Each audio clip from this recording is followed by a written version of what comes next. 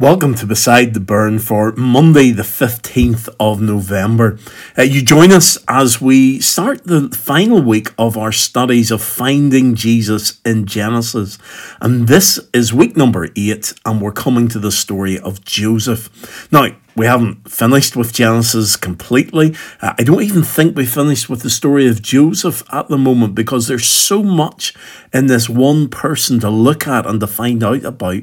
But we're stopping for now, and then next week we're going to be moving into our series for Advent. Now, we are beginning a week early in Advent just to manage to get all the readings in.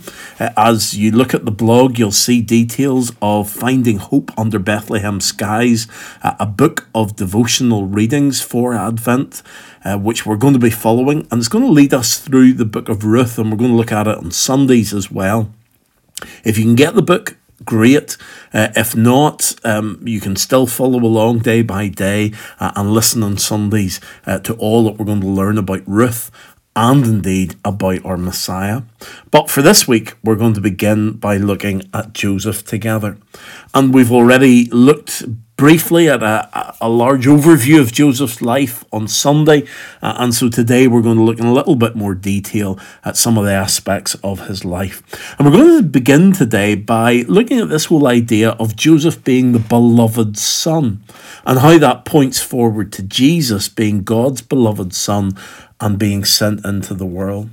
So by the time that Joseph arrived in Jacob's family, it was already full of lots of brothers. And from the very beginning of his story, we're told that Israel loved Joseph more than any of his other sons because he had been born to him in his old age and he made an ornate robe for him. So we have the intensity of the love that Jacob has for his son Joseph. And I suppose that's matched by the intensity of the hatred that the other brothers had for Joseph. He was the youngest, and yet he was the favoured one. He'd taken the position that the other sons should have had, and that did not go down well with them. In Genesis 37 and verse 4, we're told when his brothers saw that their father loved him more than any of them, they hated him and could not speak a kind word to him. And you can almost feel the tension mounting already right at the beginning of this story. We don't know much about Joseph at this stage, but the tension is there.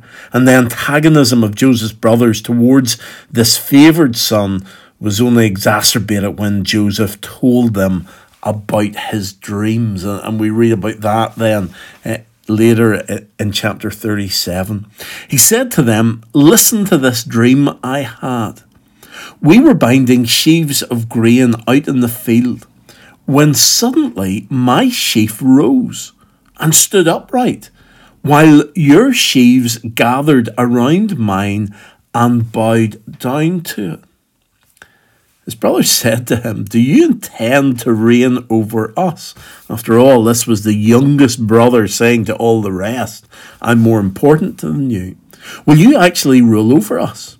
And they hated him all the more because of his dream and what he had said. Then he had another dream, and he told it to his brothers. "Listen," he said, "I have had another dream. And this time the sun and moon and 11 stars were bowing down to me." When he told his father as well as his brothers, his father rebuked him and said, "What is this dream you had? Will your mother and I and your brothers actually come and bow down to the ground before you?" His brothers were jealous of him, but his father kept the matter in mind. So there's a lot going on here. I'm not going to go into all the details of it, but this idea of the father keeping the matter in mind is very like Mary keeping the matter of Jesus teaching in the temple in her mind whenever that time that they took him there and as a young boy and he stayed behind whenever they returned home. So understandably, Joseph's brothers were offended by the suggestion that God had given him a vision of the future in which one day they were going to be the ones bowing down to him. And they already resented him for being their father's clear favourite, and this just pushed them over the edge. In a culture in which elders were reverenced by the younger, Jacob was understandably taken aback as well. Yet he wasn't too quick to condemn his son's dream. He must have thought back to that night whenever God clearly spoke to him through a dream in which he saw the angels going up and down on the ladder that was leading to heaven. And Jacob knew the power of a dream from God, so he just kept the matter in mind. Jacob should also have remembered the pain inflicted upon him by a father who obviously favoured his brother Esau, and been determined not to inflict the pain as putting a favourite among his own sons, but he didn't seem to learn the lesson from that. And whenever his oldest son Reuben slept with Jacob's concubine Bilhah in Genesis 35 and verse 22, it gave Jacob an excuse to give the status of the firstborn to another son, his favourite son, Joseph. So we see the family relationships being repeated again. That was the significance of the colourful robe that he gave to Joseph. This wasn't a working man's coat, but it was a royal robe. It was one that said, I am head of the family, I have a privileged position, and Jacob gave it to his youngest son, Joseph. Now, sometimes because we have grown up with this as a story told to children, we get the kid-friendly version of it, and we can be unmoved by the horror and the harshness of what actually happened to Joseph. But I suppose now that we're growing up, let's allow ourselves to see it for what it is. Whenever we read that the brothers stripped his robe from him, that's the same word that would have been used for skinning an animal. This was a violent attack by the brothers on Joseph. And then the term that's used for throwing him into a dry cistern is the term used for just discarding a dead body. Joseph was dead to them, and he lay bruised and bleeding on the rocky floor of the dried out cistern, where his brothers, I suppose, expected him to starve to death. And as he begged his brothers to spare his life, they were callous enough just to sit down to supper and just ignore the cries that were coming from him. They said to one another, surely we're being punished because of our brother. We saw how distressed he was when he pleaded with us for his life, but we would not listen. That's why this distress has come on us. And then, while their original plan was to let him die, one brother got the idea of making a little money out of a deal for him, and therefore they ended up selling him to the Ishmaelites. Now, we don't know what happened whenever Joseph went into slavery in Egypt, all the details at the beginning, but perhaps he expected his father to come and save him whenever he heard what the brothers had done. But of course, they managed to keep that away from their father and made their father assume that he was dead.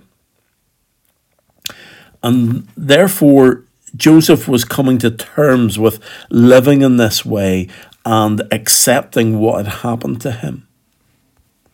He must have been longing for his own home and his own people again, yet I suppose somehow in the painful darkness of the pit and the confines of the slave quarters, and then later on in prison, Joseph not only knew that God was with him, but also was confident that God had a plan to use him, and that plan was working out no matter how uncomfortable it was. That confidence gave him peace as he waited for God to work out his plan, and even as that plan brought him pain. Joseph held on to the revelation that God had given him of his future, that one day he would be exalted. And his memory of the dream and his confidence that it was a vision from God of the future that God would bring about enabled him to endure the violent attack of his brothers and the humiliation of standing naked before heathen slave traders and then being carried off into Egypt and everything that followed that. It reminds us of what the writer to the Hebrews says about Jesus. We're told in Hebrews 12 and verse 2, "For the joy set before him, he endured the cross, scorning its shame, and sat down at the right hand of the throne of God." You see, Jesus was confident in the plan that God had to use him to save his brothers in Israel, those very brothers who hated him. Because Jesus also was stripped of his clothing. He was descended into the pit of death. He too cried out with tears to him who was able to save him from death. During the days of Jesus' life on earth, he offered up prayers and petitions with fervent cries and tears to the one who could save him from death, and he was heard because of his reverent submission. So his confidence in what was ahead when he would be exalted in heaven at the right hand of God, surrounded by a great multitude of his brothers, empowered Jesus to endure the cross. Now, one day, Joseph lived in the comfortable home of his father, where he enjoyed the privileges of being the chosen heir. And the next, he was targeted and attacked and humiliated, ending up as a common slave in a foreign country. It's an incredible turnaround of events. And what a picture, I suppose, that provides us with of the humiliation of God's Son, Jesus, who was not an unwilling victim like Joseph, but willingly offered himself up to be treated in this way. We get a little insight in Philippians 2, verses 5 to 8.